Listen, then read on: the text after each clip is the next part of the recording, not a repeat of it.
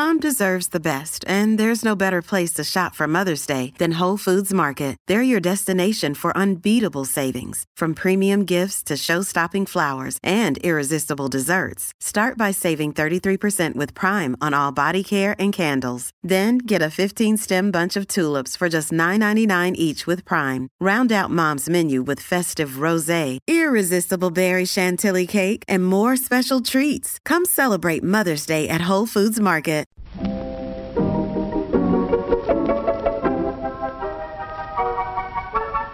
Maybe it's just that you don't know how to use social courtesy. Oh, that's old-fashioned. Watch how Lizzie Post and Dan Post-Senning act as host and hostess. They know that courtesy means showing respect, thinking of the other person, real friendliness. Hello! And welcome to Awesome Etiquette, where we explore modern etiquette through the lens of consideration, respect, and honesty. On today's show, we take your questions on always paying for the group Uber, gifts for meeting the parents, picking up guests at the airport, and if you really have to, and travel costs for job interviews. For Awesome Etiquette sustaining members, we talk about personalized nursery gifts. Plus your most excellent feedback and a postscript segment on setting the table for Thanksgiving. All that coming up. Awesome Etiquette comes to you from the studios of Vermont Public Radio and is proud to be produced in Burlington, Vermont by the Emily Post Institute. I'm Lizzie Post. And I'm Dan Post-Senning. It's been a morning. It has been a morning, but you just had a nice experience. You got to talk to my wife. Oh, I was going to say, Dan, it was not a nice experience. I was quite distraught, but you meant the phone call. Yes, your wife just called, but she called to chew you out for not texting to say that you made it through the hour-long icy road commute that you had this morning because we decided to get some freezing rain today. I have a good excuse. My phone is completely kaput. It is done for. So it is who in the out of audience commission. is laughing right now? Because that is so not a good excuse. You have all the systems that allow you to basically run your phone from your computer. And your wife was calling, is he safe? Is he okay? And my favorite part of the phone call was she was giving you crud that you could hear over the phone. I didn't even have her on speaker. And then at the very end, it was, okay, guys, have a good podcast. Bye, Chris. It was like just so sweet and everything. But she was calling you snoodle in not a nice way. It was sort of like an affectionate, angry snoodle. Yeah, Dan's totally not taking it seriously. The funny thing is I'd been thinking about her worrying about her drive to work. Also, so very nice to hear from her. Thank you for serving as an intermediary and taking the call. I loved it. It was fun. I actually love it when Pooja calls and we get a chance to check up and do I want to say like commiserate about the like Dan technology resistance in your life? It's an understandable, sympathetic relationship. Well, yesterday I had it with you because you had quite a day at work yesterday. And it was like everything Dan set up to do either went wrong or got sidetracked and derailed. And I'm looking at his calendar from over in my Burlington office going, his calendar is totally clear. Why is he not answering his phone? Like, come on, man. We have a business to run here, right? And so I did get you a message that said, hey, can we schedule a call later today, please? Totally different from how I was emotionally feeling. Firm but polite. Firm but polite. And then Dan just up and finally was able to call me. And I'm thinking things like, oh, he's filming the children's online train the trainer program that we're working on. He's caught up on sales calls or something like that. Nope. It was a total tech disaster day. And as soon as I heard what Dan was dealing with, immediately my own frustration and needs were pacified because the newsletter can wait till tomorrow. The 2 conversations about things that we had going on that we needed to make business decisions about both could wait till tomorrow. The people we were talking to weren't available until Wednesday anyway. So it was like, hey, let me totally relieve you from anything on my end.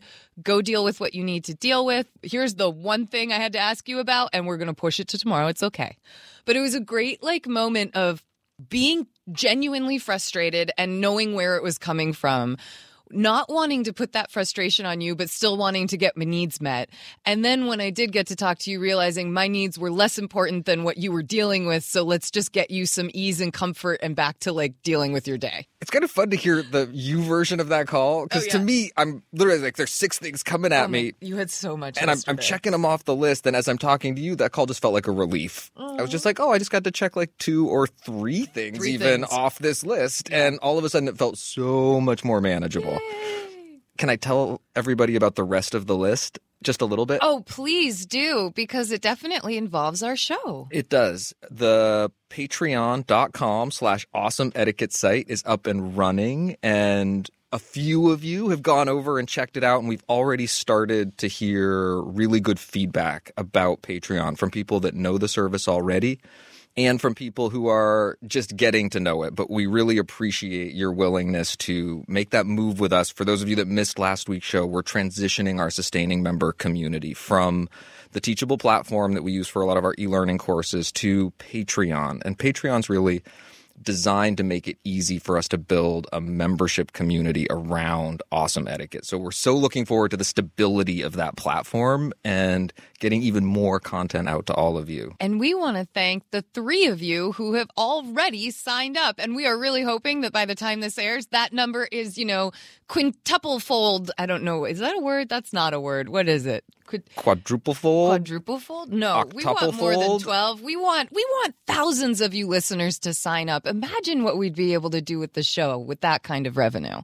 It could truly be awesome. It could. We might be able to bring back things like the Awesome Etiquette Holiday Show. We might be able to start booking guests and allowing them to call in on a phone line that has a clear, beautiful connection so that you hear them really well, as opposed to my cell phone, which you just don't.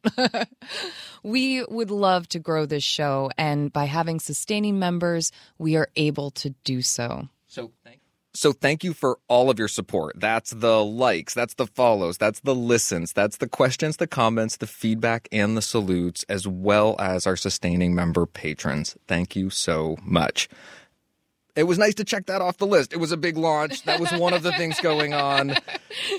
It looks really good. Thank you for helping me free up that time, cuz. Heck yeah. You're going to hear some of that feedback in our feedback section. Please keep reaching out to us. Tell us what you're seeing, what you're hearing, how you're experiencing this show. We love to hear from you. Well, we could hear from some of our listeners right now. I think so. Let's get to some questions. Awesome Etiquette is here to answer your questions on how to behave. If you have a question for us, you can email it to awesomeetiquette@emilypost.com. Leave us a voicemail or text at 802-858-KIND. That's 802-858-5463. On Twitter, we are at @EmilyPostInst. On Instagram, we are at @EmilyPostInstitute. And on Facebook, we are Awesome Etiquette. Just remember to use the hashtag Awesome Etiquette with your social media post so that we know you want your question on the show. Sustaining members, remember to put sustaining member in your message because we'll answer your questions over on our new sustaining member site at www.patreon.com/awesomeetiquette. You can access an ads-free version of the show and all your bonus questions.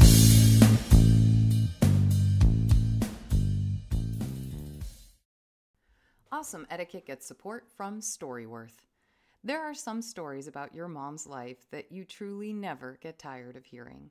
From hilarious to heartfelt, tear-jerking to plot-twisting, Mom's retelling of the events always brings a bit of joy. Just in time for Mother's Day, we here at Awesome Etiquette found the perfect gift that can capture all of your mom's stories for your family forever. It's called Storyworth. Storyworth helps you preserve precious memories and stories from your mom or a mother figure in your life for years to come. Here's how it works. Each week, Storyworth emails your loved one a thought-provoking question that you get to help pick. What was your first job? Who was your first crush? Storyworth makes the writing process a breeze. All your loved one needs to do is to respond to the email prompt with a story. Long or short, it doesn't matter. I did this with my mom, and it was really, really rewarding. You'll be emailed a copy of your loved one's responses as they're submitted over the course of the year.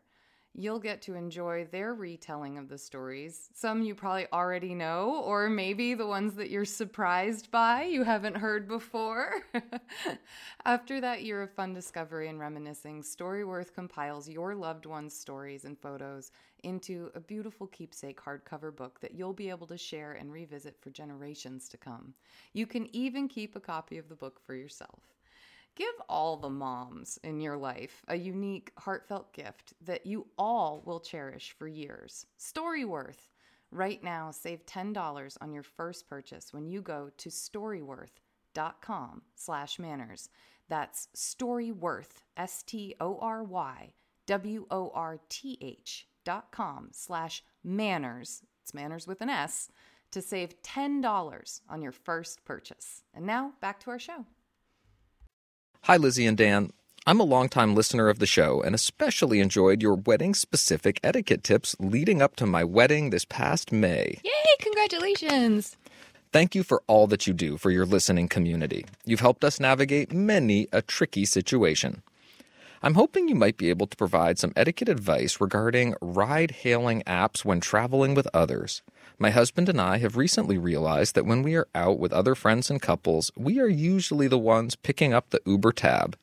Now, I don't want to come across as cheap when the Uber is $15 for a one-way ride, but it quickly adds up, and we've spent over $200 on Ubers these past 2 weekends, which is totally out of our budget. It's awkward to ask others to split the ride when it's a $15 or $20 trip. However, I always request whomever called the ride when it's not me to split it because I understand how quickly the price tag compounds. A few things. I've noticed that when it's time to go and the group proclaims, we should probably think about calling an Uber, no one actually picks up their phones. Sorry. Do that. No, do No, that. but like for real. Okay, we're going to give you that cutout, folks. That is so hysterical to me to hear that it's like been in a situation like this? Just a few. So who should call an Uber? Nobody's like checking their phones. Nobody says, "Hey, I've called an Uber. Anybody want to chip it?" Like, okay. Anyway. Okay, back to the question. I think that's why my husband and I have been quick to help. We realize no one is actually calling the Uber, so we take our phones and get it done. I also get the sense that my husband and I are on the higher end of the spectrum in our friend group when it comes to our incomes. We are very fortunate and work very hard, and have our own financial goals like buying our first home. And part of me feels like perhaps our friends assume that it's a free ride, literally, when they are out with us. Again, I don't want to come across as cheap because in the grand scheme of things, we would 100% rather be safe and take Ubers than have any one of us driving after a couple of drinks with friends. It just doesn't sit right with me when $20 here, $25 there, $15 again. You get the point. I really hope that you have some good sample scripts for us, Lizzie. Thank you again for always providing us with the best advice. Sincerely, Free Ride Friend. Ooh, Free Ride Friend.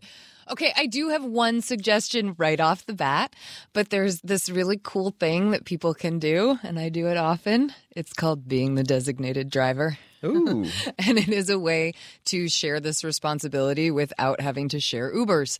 It does put the onus on someone to actually drive everyone home at the end of the night. But if you rotate that and if your friend group is willing to do that, I think that that's a really good, just totally different way to approach this problem. Having spent a couple of years completely without any substances, I can say that I had a lot of fun. I danced the night away. I flirted with people. I ate amazing meals and participated into the wee hours of the mornings and goings on. That there was no lack of participation or having fun with my friends just because I wasn't consuming alcohol with them. So that's just my little mini PSA personal experience. It's actually a really great thing to be able to offer. For me, I am one of the people who would like be in the circumstances of being your friend. Most of my friends earn more than I do, and I like being able to give back to them in a way that fits my budget personally. That's just, something to think about. I can't always, pick up the tab at a restaurant for everybody, but I can say, hey, I can drive people home tonight, or I don't mind staying sober so that we can all have a safe way to get home. And I really, truly don't mind doing that. I'm thinking about how that would apply to this question, and it might start the discussion of who's responsible for rides in a more intentional way. You could say, hey, I'd love to get everybody home safe this weekend. I'll be the designated driver. That's a perfect entree into a conversation the following week or the next time that says, hey, I drove last time. I'm really hoping someone else can take over that responsibility tonight. Yeah. And that isn't saying you have to be a designated driver. You could say, oh, I'll get the Ubers tonight. But all of a sudden, you're saying, hey, it's not on me. I'm planning to go a different route. Having done it already, I think you're in pretty good shape to do that. Most of you who've listened to the show for a while know that I'm often the let's just cut straight to it kind of gal. And so there is a part of me that if you're willing to be confrontational and not in a negative way, but just simply confronting the issue with your group and saying, hey, guys, husband and I noticed something the other week, and that's that our Uber bill has been like really high for the weekends. And we were wondering if as a group, we might want to tackle the responsibilities of Ubers together and start doing a rotation of who gets the Uber for the week or the weekend or the night out or the event, whatever it is. It's okay to bring this up. It's okay to let people know that this has become a financial, it's a concern, that it's something that you just noticed and it's not what you want to take on every single weekend, and you've noticed it's started to happen repeatedly. I think when you have this conversation, you don't need to go down the rabbit hole of, boy, and this is really getting out of hand, and all. You don't want to start putting people on the defensive. Most people probably aren't realizing that they're letting you take it every time, or they're thinking, oh, well, they've got the big jobs with the big bucks, and so I'm happy that they're willing to do it. So part of what's going on here is you guys are willing to do it because, yes, you're willing to make sure that everybody gets home safe. I wonder what would happen if when your Uber showed up, if you didn't make it a group thing, if you just simply said, our Uber's here, have a great night, guys, thanks so much. And then if someone pipes up, you might say, yeah, we'd be happy to split that with you. The cost of the ride's looking to be about $10. Do you want to just Venmo it to me, or do you have cash? I think that that's where it starts to feel a little awkward, where in the moment you say something like, do you have cash? Like before the person gets in. So I start to feel like it's a little not the way I want to go. And it's why you see me always leaning on the let's have the discussion as a group. Let's bring it up, not in the moment. I love the two extremes you've set up here. Never middle ground over here. Never middle ground. Give me the middle ground, please. Well, so one is the very intentional discussion ahead of time, yeah, where you acknowledge your concerns. Discussions about money should be open, candid, honest. They don't need to be fraught. Right. It doesn't need to be accusatory or blaming. It can just be hey, we noticed this. We'd love to address it. I think that's best practice on one end of the spectrum. Worst practice, you call the Uber and you just spring it on everybody. You hop in, slam the door shut, roll the window down a crack, say, feed in a 20 and I'll let you into my car. Right? So between that bad option and the best option, I think there's a lot of wiggle room, right? Yes, no, there is a lot of wiggle room. So realistically, where is that wiggle room? Where do you find it? Can someone else give a call? I did it the last few times. Is that a reasonable thing to say when you're sitting around with people and someone says, hey, can someone call an Uber? Oh, that'd be great. I'd love to go. I got the last couple. Could someone else do it this time? I think that that's enough preparation that it airs your concern and lets other people make their choices. I think is that a version of that conversation that's okay? Do you think Dan's shoulders are hunched up? He's like, I can feel the is it okay? Is it okay? I don't know. I don't know how it feels. I'm curious if our audience has had moments where that line of practice has worked. Because for me, it starts to feel a little like, hey, we want to leave. Can you make sure that happens for us? To me, it feels a little like you're taking the responsibility of you needing to get home and literally making sure someone else takes care of it just because previously you've been the one taking care of it. And I think for me personally, I like to separate that out from the moment. And it's why I like the idea of the discussion ahead of time, because in the moment, it's almost like when you've been invited to something and then the other person asks you to pay for it. And I know that's not actually what's going on, but if you're the one raising the issue of, hey, let's get Ubers, can someone else do it because we typically do it? It feels totally right in terms of of just logically, yes, you've gotten it before. Someone else should do it. You should be able to ask that. But there's something about, so wait a second, you're asking to leave and you're asking someone else to pay for it, even though that's what everyone else has been doing to you. So I want to parse it down even more. Okay. I'm imagining myself sitting there with my brother, someone I know very well. Different story. Might be a close friend group. Okay. But I'm calling on that closeness because I want to dissect the point. If I say, hey, let's get an Uber, could someone else get that? I got the last couple. To me, that would ring a little awkward, even with my brother. If I'm sitting there with my brother and he says, hey, let's get an Uber, I would feel totally comfortable saying, great idea. I got the last couple. Could you get this one? That I feel totally good about. Yes. It's the difference of who asks for the Uber in the first place. I think it matters a little bit. And I think. So wait, are we telling our listener that they and their husband have to wait until someone else brings it up to be able to go home, or that they need to be able to exit on their own successfully and take the hit if they're the first ones wanting to leave? It's certainly an option. Just resist that urge to be the first one to speak in that moment. And maybe that silence gets a little awkward, but maybe that silence is less awkward than the thing that you're wanting to say. Can't you picture like husband or question asker in that moment? Just like there's like a beat of quiet after they don't speak up. And then they say, I'm going to use the restroom. Just like that moment at the table when the check comes and no one's reaching for it. Or I'm picturing one person in the couple reaching for the check and the other one kicking them under the table. Not again. Just hold on. Oh, all these things that we are laughing at, we're laughing at because they are very human moments. They are moments that happen to all of us. And it's why you often hear me just having the courage to be able to have the conversation as a group when it's not in the heat of the moment, because we can address the issue without someone needing to get home, without people having maybe counted on their kind friend who always picks up the Uber to do it again, which they shouldn't be doing. But you know, it, like you said, sometimes when you're with people that you're close enough with, there's kind of a dynamic that starts to form. And it's clear that that's starting to form in your friend group here. And the only way to address that, I think, is to make people aware. And I think you've got this great example right now, Free Ride Friend, of a weekend where your Uber budget really was over budget. And it's okay, especially among groups that hang out a lot, to be able to say, hey, we just noticed this and we would love to kind of spread it out among everyone. Or maybe we could start doing a rotation where, you know, each couple or each person picks it up 1 week. And I think that starts to feel really, really reasonable when you then start to play out some of these other situations that Dan and I have had a lot of fun with this morning. Free Ride Friend, while there are no free rides in life, we certainly hope that you're able to divvy the costs more equitably in the future. This feeling of independence and individual responsibility is also shared by the local taxi cab operator. He sets his own working hours and conditions.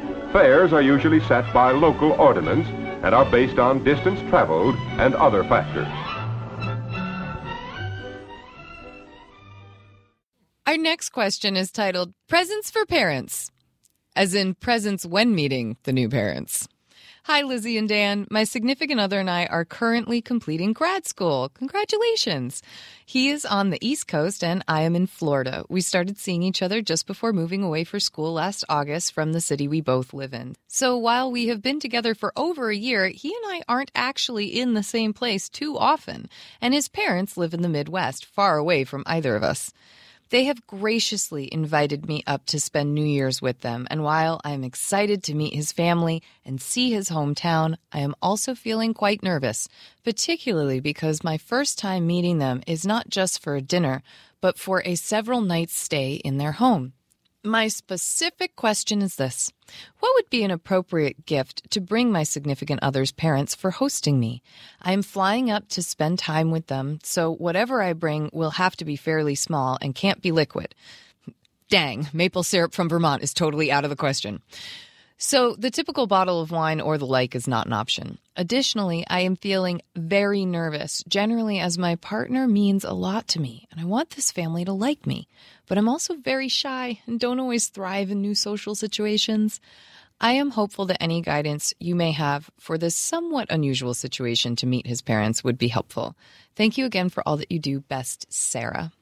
Oh, Sarah, let me add my congratulations to that. What an exciting time. It is not unusual to feel a little nervous and to have some trepidation about meeting the family of people that are really important to us, our significant others, our partners. And you're in some ways very wise to be taking care with this first meeting. I look at your nerves not as something that's a bad sign, but a good sign. Dan was sweating bullets to meet Pooja's parents. It's a big deal. He really wanted them to like him and to approve and to just be supportive. And this is their little girl, and it was a big deal. And I remember that time in your life. And now your parents-in-law are basically like family to me, I feel like. Like that's how close our families have all become. So the beginnings can feel so nerve-wracking, but as you move on, it can just be amazing. Take heart and feed off that energy a little bit. In some ways, it's like the nerves you get before a performance. And this isn't a performance, but it's a significant event potentially in your partner's life. And you can use that nervous energy as energy to feed you, to help you invest a little bit more into this and to make it something special for everybody. And that's where I want to take this energy as opposed to letting it incapacitate you. And even just thinking ahead enough to send in a question to an etiquette podcast, I am confident you're going to do great. You're going to make a great impression. To really elevate that just a little bit more, the first piece of advice I want to give you is talk to your partner.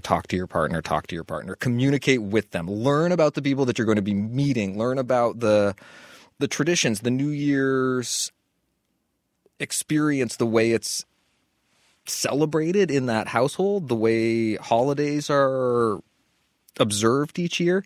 You can fit into that and you can get to know the personalities as well as the specific traditions around the time of year that you're going to be there. Even just their traditional hosting experiences. I know how to tell someone what to experience when they're going to go stay with my parents.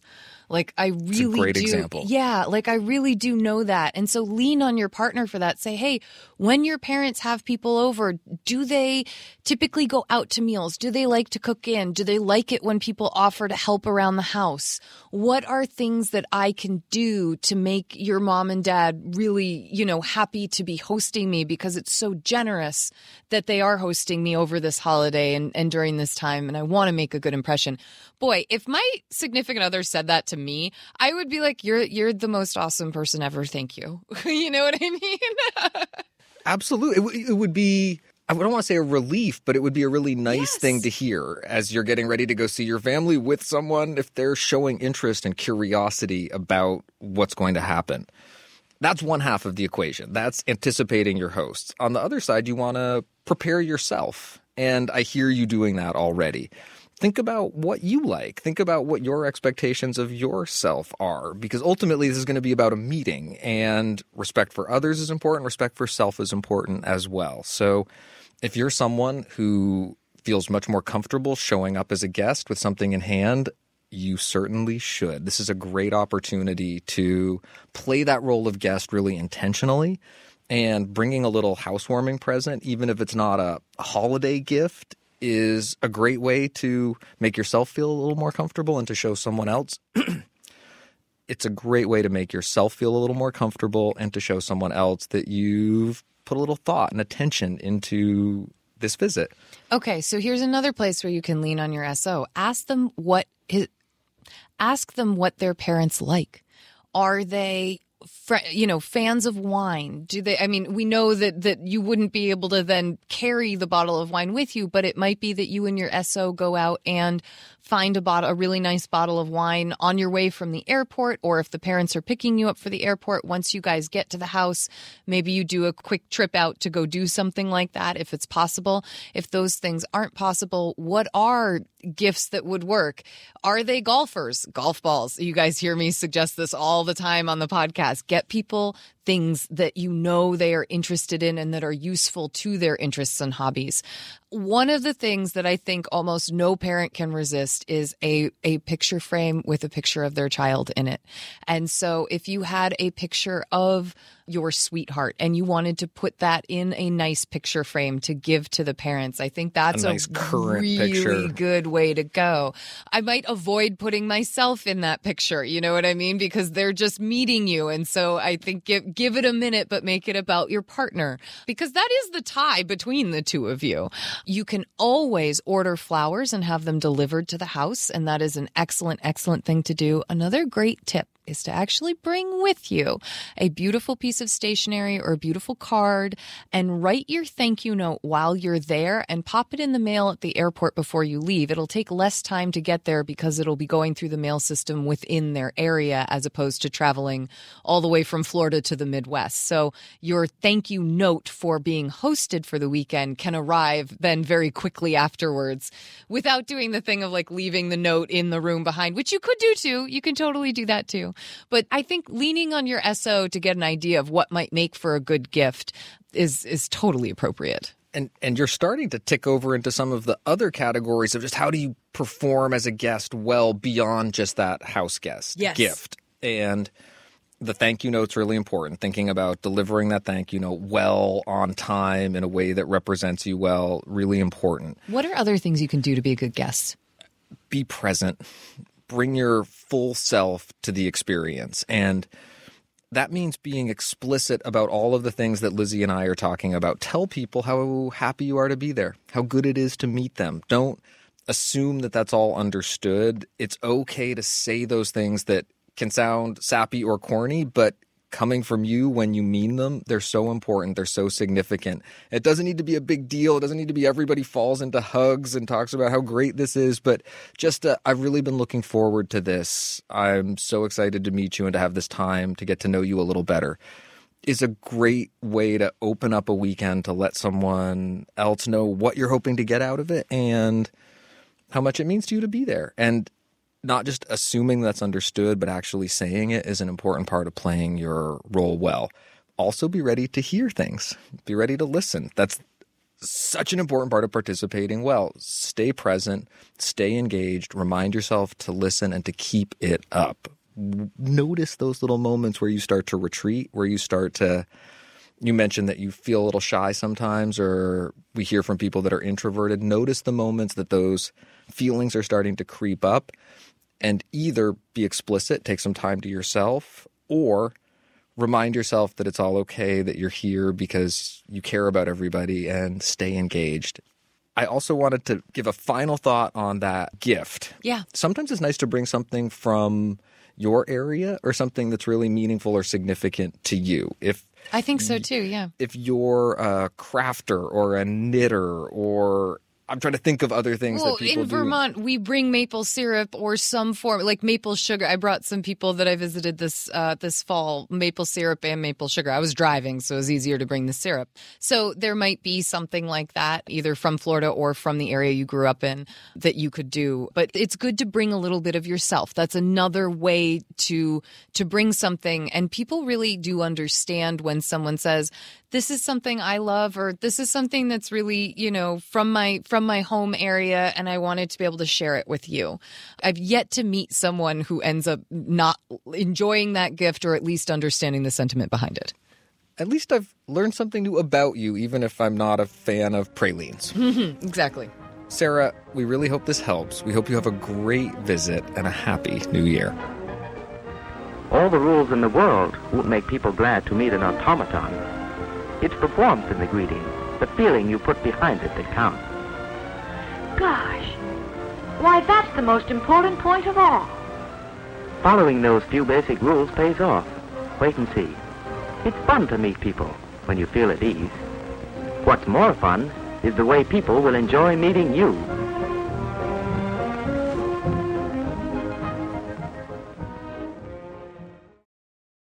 Our next question is titled Airport Obligations.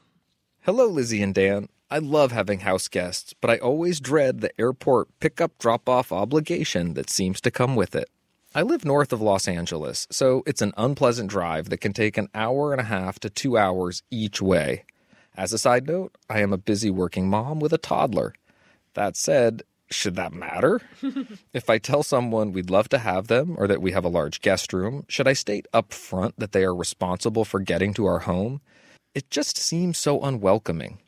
When they are telling me their booked dates and flight information, should I just give them my address and tell them that I look forward to seeing them? I understand that Uber or Lyft can cost $80, but I am going to the trouble of cleaning and providing a nice space for them with activities and plenty of home-cooked food. Thank you for any insight. I searched on the internet but couldn't find much compelling information. Erica. Erica, I just want to absolve anyone who lives in a major metropolis or a super rural area that requires a 4-hour drive to and from the airport. No, you do. There is nothing in etiquette that says that you have to pick someone up at the airport or the train station or the bus stop or the subway stop anywhere. You just don't have to. And the best way to not feel the pressure of that is to say, oh, I would love to have you. These dates totally work. The one thing I've got to warn you is I won't be able to come and get you from the airport or bring you to and from the airport, so you will want to plan on transportation for that. I can tell you that the train is the easiest. The bus is the cheapest. The taxi services really work, or you really do need to prepare for a ride of some sort. Or if your flights get in after 6, my husband, brother, sister, aunt, cousin can come pick you up. Whatever it is that allows you to give them some kind of a suggestion for what to do and then make a decision for themselves, that is being a good host, I think. I like that. You're being more explicit than I was thinking. My first thought was don't offer, don't offer, don't offer. Dan's like, just don't. Particularly if someone's fishing for it, if it kind of feels like they're teasing it out there, resist the better angels in your nature, those really helpful thoughts that say, oh, I could just do it. Oh, it would be so nice for them. It would be such a good thing for me to do as a host. And I can't believe I'm sitting here telling you to ignore all of those voices that are telling you to go that extra mile.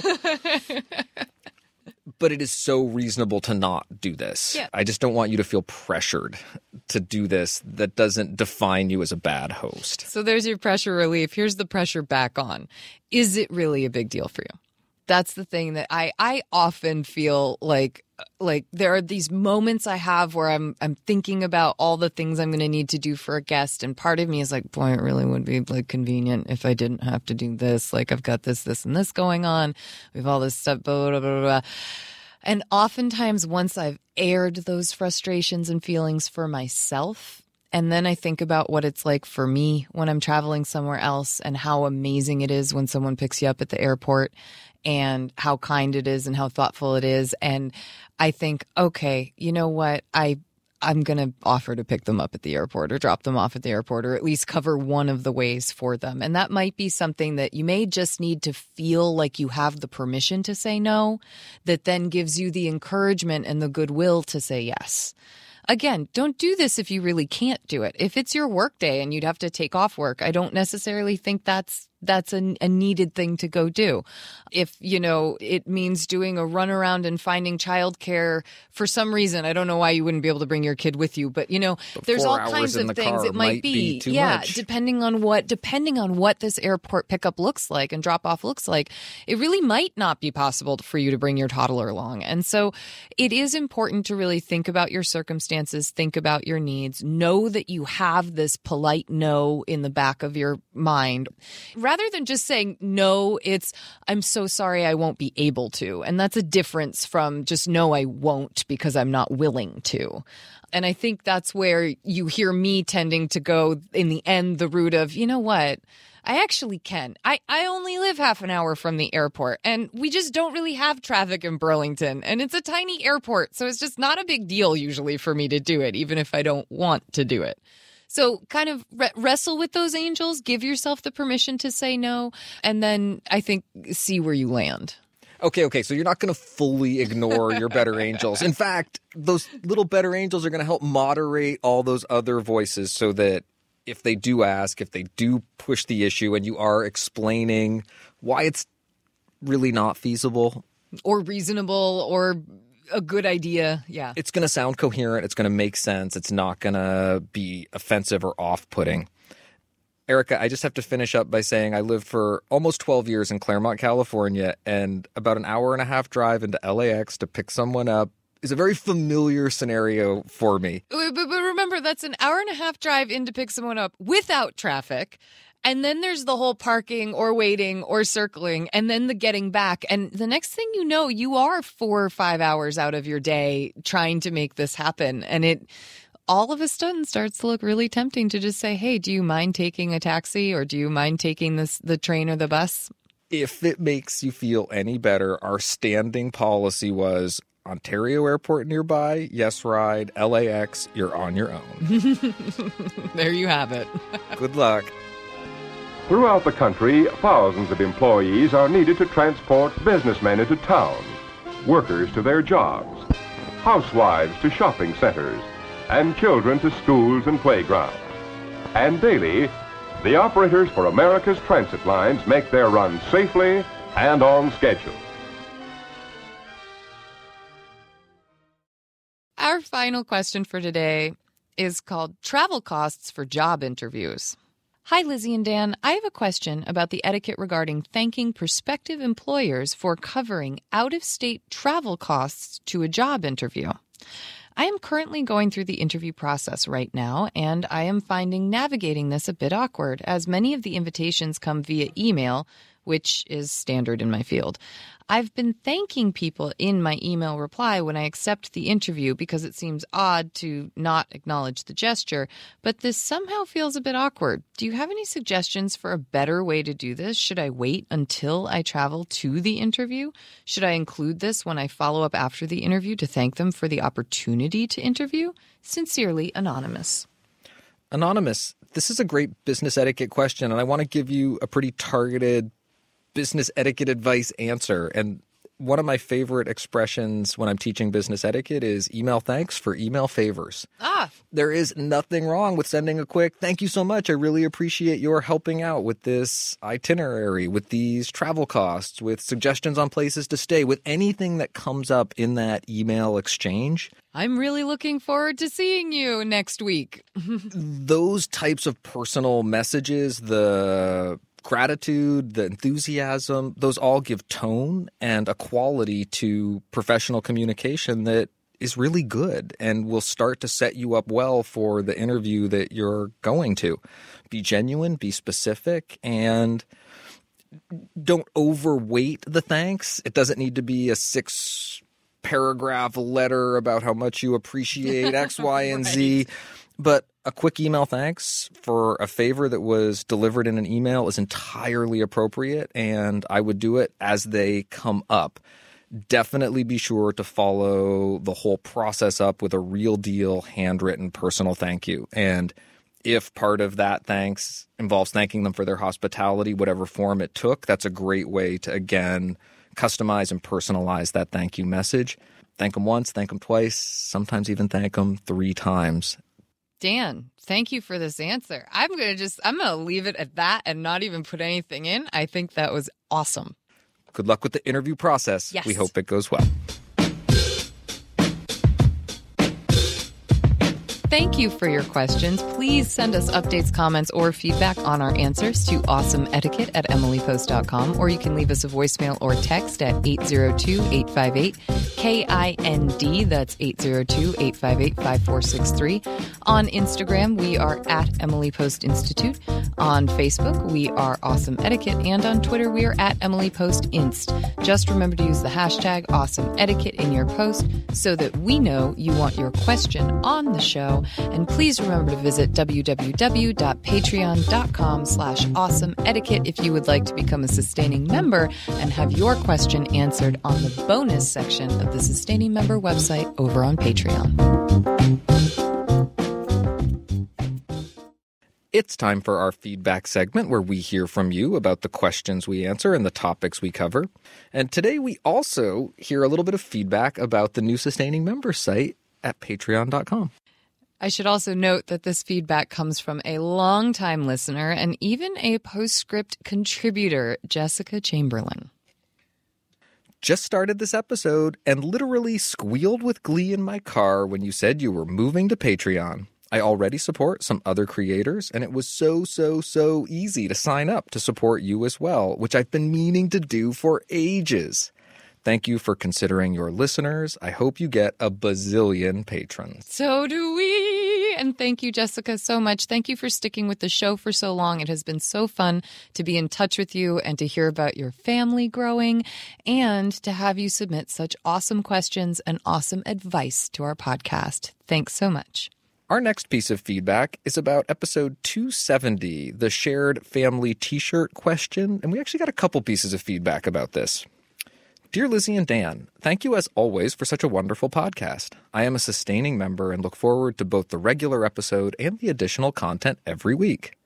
I felt so much empathy for Tracy in episode 270, writing in about forced matching shirts. I work in an office where a small but powerful minority has decided that the entire team needs to receive matching shirts with our office logo on it once or twice a year.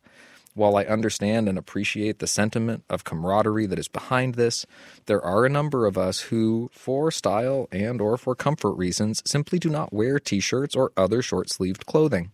Giving everyone a clothing item, regardless of whether they will wear it, is, in my opinion, a waste of limited resources.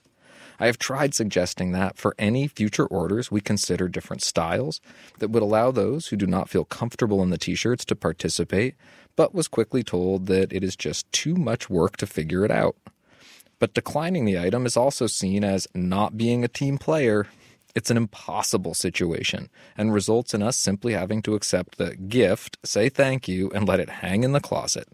I hope that Tracy's endeavor to graciously get out of the forced shirt problem is successful and that she is not left with piles of unused clothing. Thank you for all you do to make the world a more courteous place. By the way, Lizzie, I just started Higher Etiquette and am truly enjoying it. Thank you, Catherine. Oh, thank you so much, Catherine. I'm so glad that you're enjoying the book. My hope is that it's a big hit at the holiday season. But more so, I'm really excited to hear your feedback. I think this t-shirt thing it's a real issue for folks, and this type of needing to participate, and whether it's pens or t-shirts or Post-it note. What are other things? Coffee mugs. I mean, there's just so much travel mugs. I have a special thermos section in our cupboard. It's just there's so much that we can accumulate. It would be really wonderful to start seeing a lot of groups find ways to participate that don't necessarily include material goods. Just the same way a lot of people want people to celebrate birthdays and holidays around the office without sweets. I think we're starting to see some pretty big trends, and I could imagine in the 100th anniversary edition of Emily Post Etiquette us starting to talk about the fact that while these celebrations are good and that it's good to kind of try and build that camaraderie, when it's not actually doing that with everyone on the team, it's worth questioning. Thank you for sending us your thoughts and updates. Please keep them coming. You can send your comment or update to awesomeetiquette@emilypost.com or leave us a voicemail or text at 802-858-KIND. That's 802-858-5463. It's time for our postscript segment where we dive deeper into a topic of etiquette. And today we are going to continue talking about my favorite holiday, Thanksgiving Day. It's this week if you're listening on Monday, Tuesday, Wednesday, Thursday, or it might have just happened if you're listening on Friday, Saturday, or Sunday, or afterwards.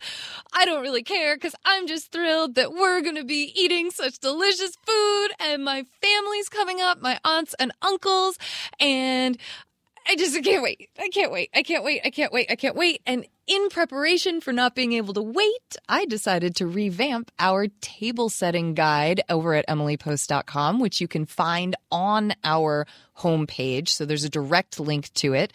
And which we know is our most searched piece of content on our busiest day of the year. So thank you for spending a little time with it, Lizzie Post. No problem. The trouble with table setting is that there are just so many ways to set the table.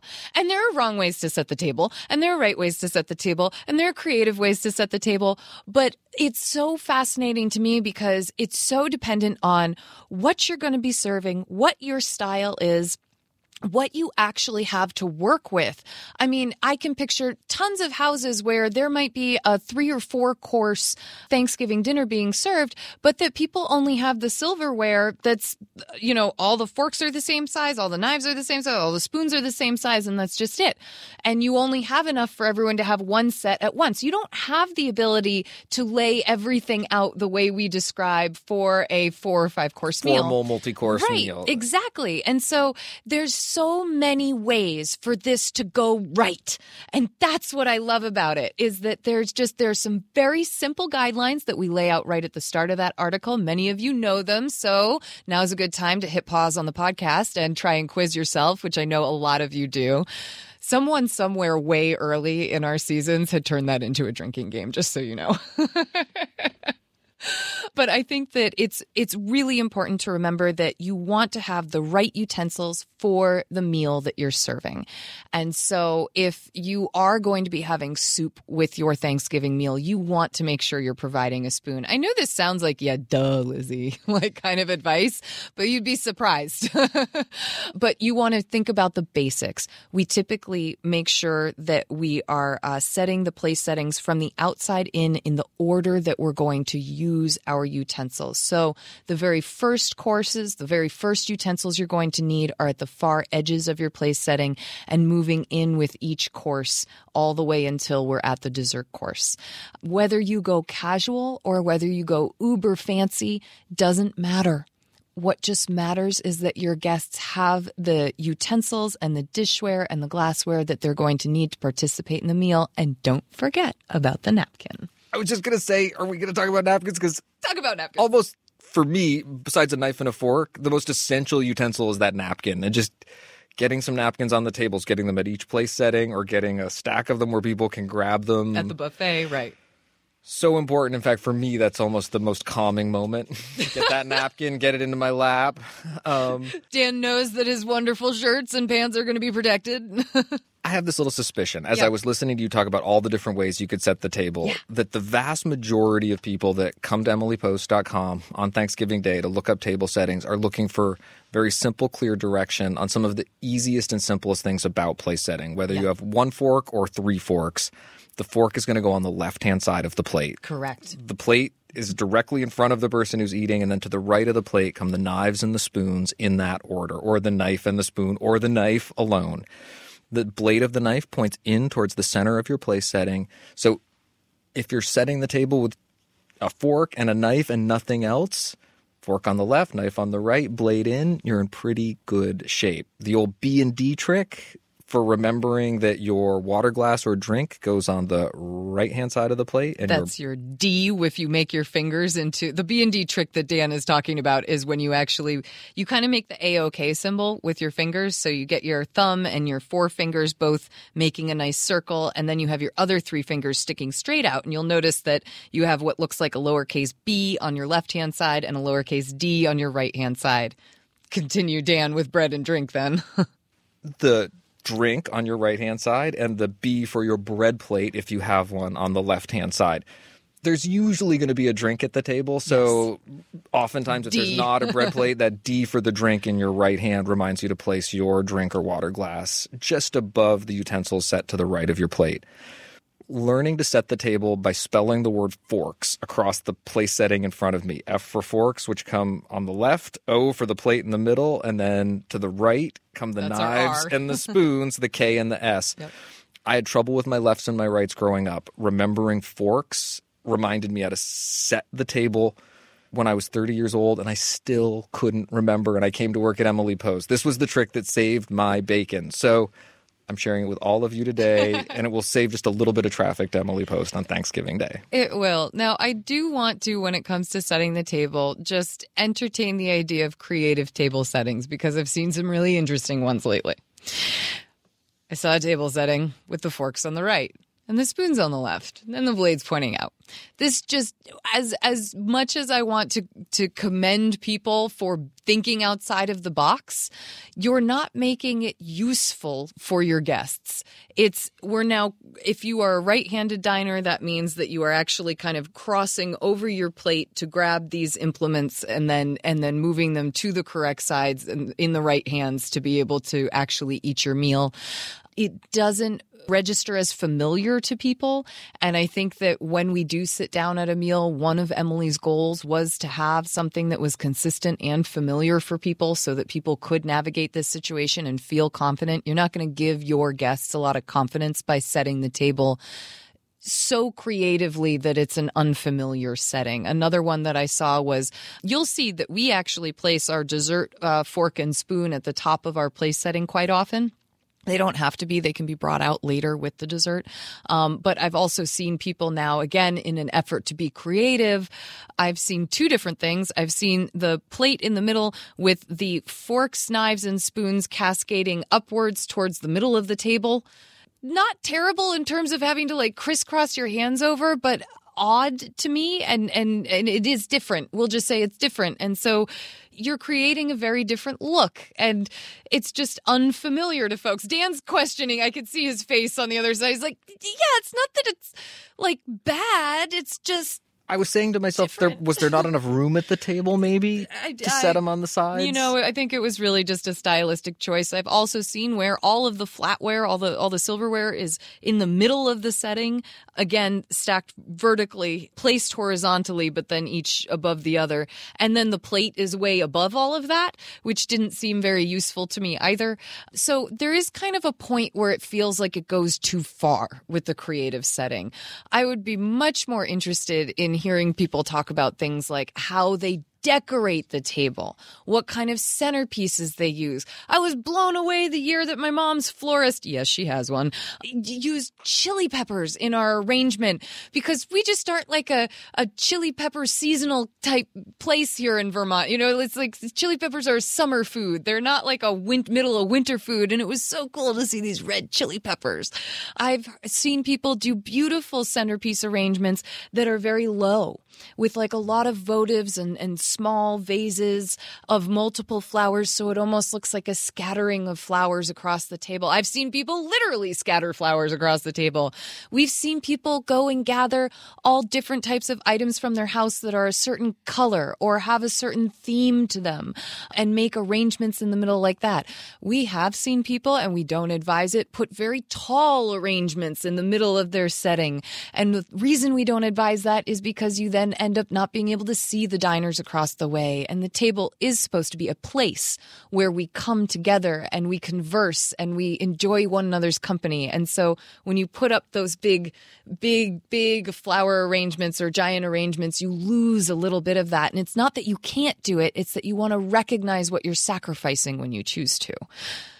Oh, Dan, I could go on and on and on about table settings, and even the ones that we have as examples, I feel like could be touched up a notch, or, you know, on our website. But there are so many ways to set the table beautifully, so many ways to make it comfortable for folks so that they can navigate and have a wonderful time focusing on the food and the conversation. And that's the point.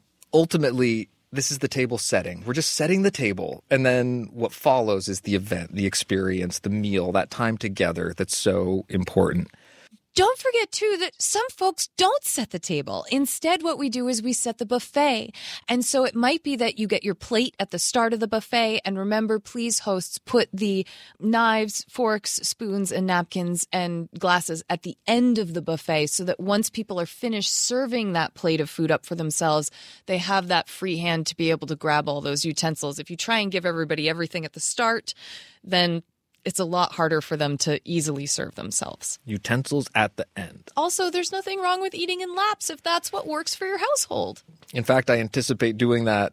Is that what you guys do at your house? Well, it'll be the third Thanksgiving. Oh, you have 3?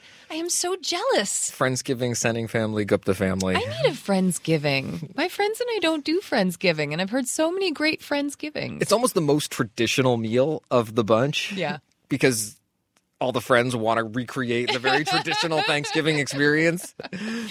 I love it. I love it. Well, however you're choosing to dine, whatever foods are going to grace your table, whether it be family style, buffet, or plated service, or even the amazingly detailed Russian service that some few people get to experience, I would say. Dan and I really hope that you have a wonderful Thanksgiving, that you can take the time to enjoy your family and friends, and that you have wonderfully polite holiday. Hear, hear.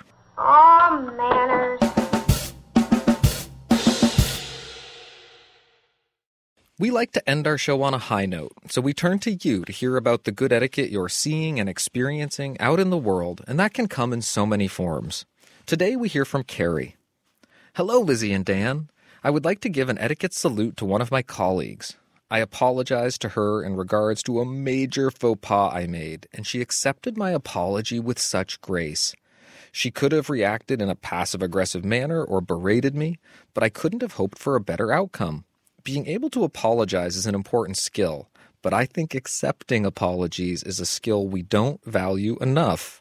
Her actions have made me reflect on how I can be better. Warm regards, Carrie. I love that. Carrie, this is one of the nicest etiquette salutes that we've received. I love the self-reflection that's going on. I love how you witnessed this or experienced this and it made you look at yourself and want to do a little bit better. To me, that is the best possible etiquette, that desire to improve. I've also got to say thank you for noticing the importance of the ability to accept or receive that apology well. It is as important as receiving a gift well. That exchange is so important to relationships, and this is a really nice reminder of that. Thank you.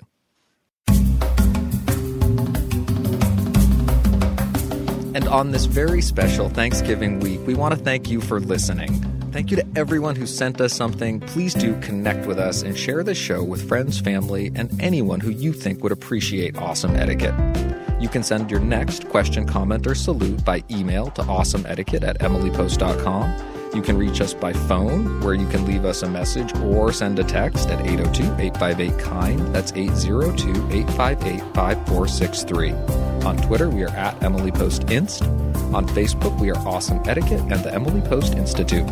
On Instagram, we are at Emily Post Institute. Please consider becoming a sustaining member by visiting our new sustaining members site, patreon.com/awesomeetiquette, or visiting Awesome Etiquette on emilypost.com. You can also subscribe to the ads version of our show on your favorite podcast app, and please consider leaving us a review. It does so help our show rankings, which means more people are listening to Awesome Etiquette, which means that more people are likely to be out there being polite, awesome people in the world.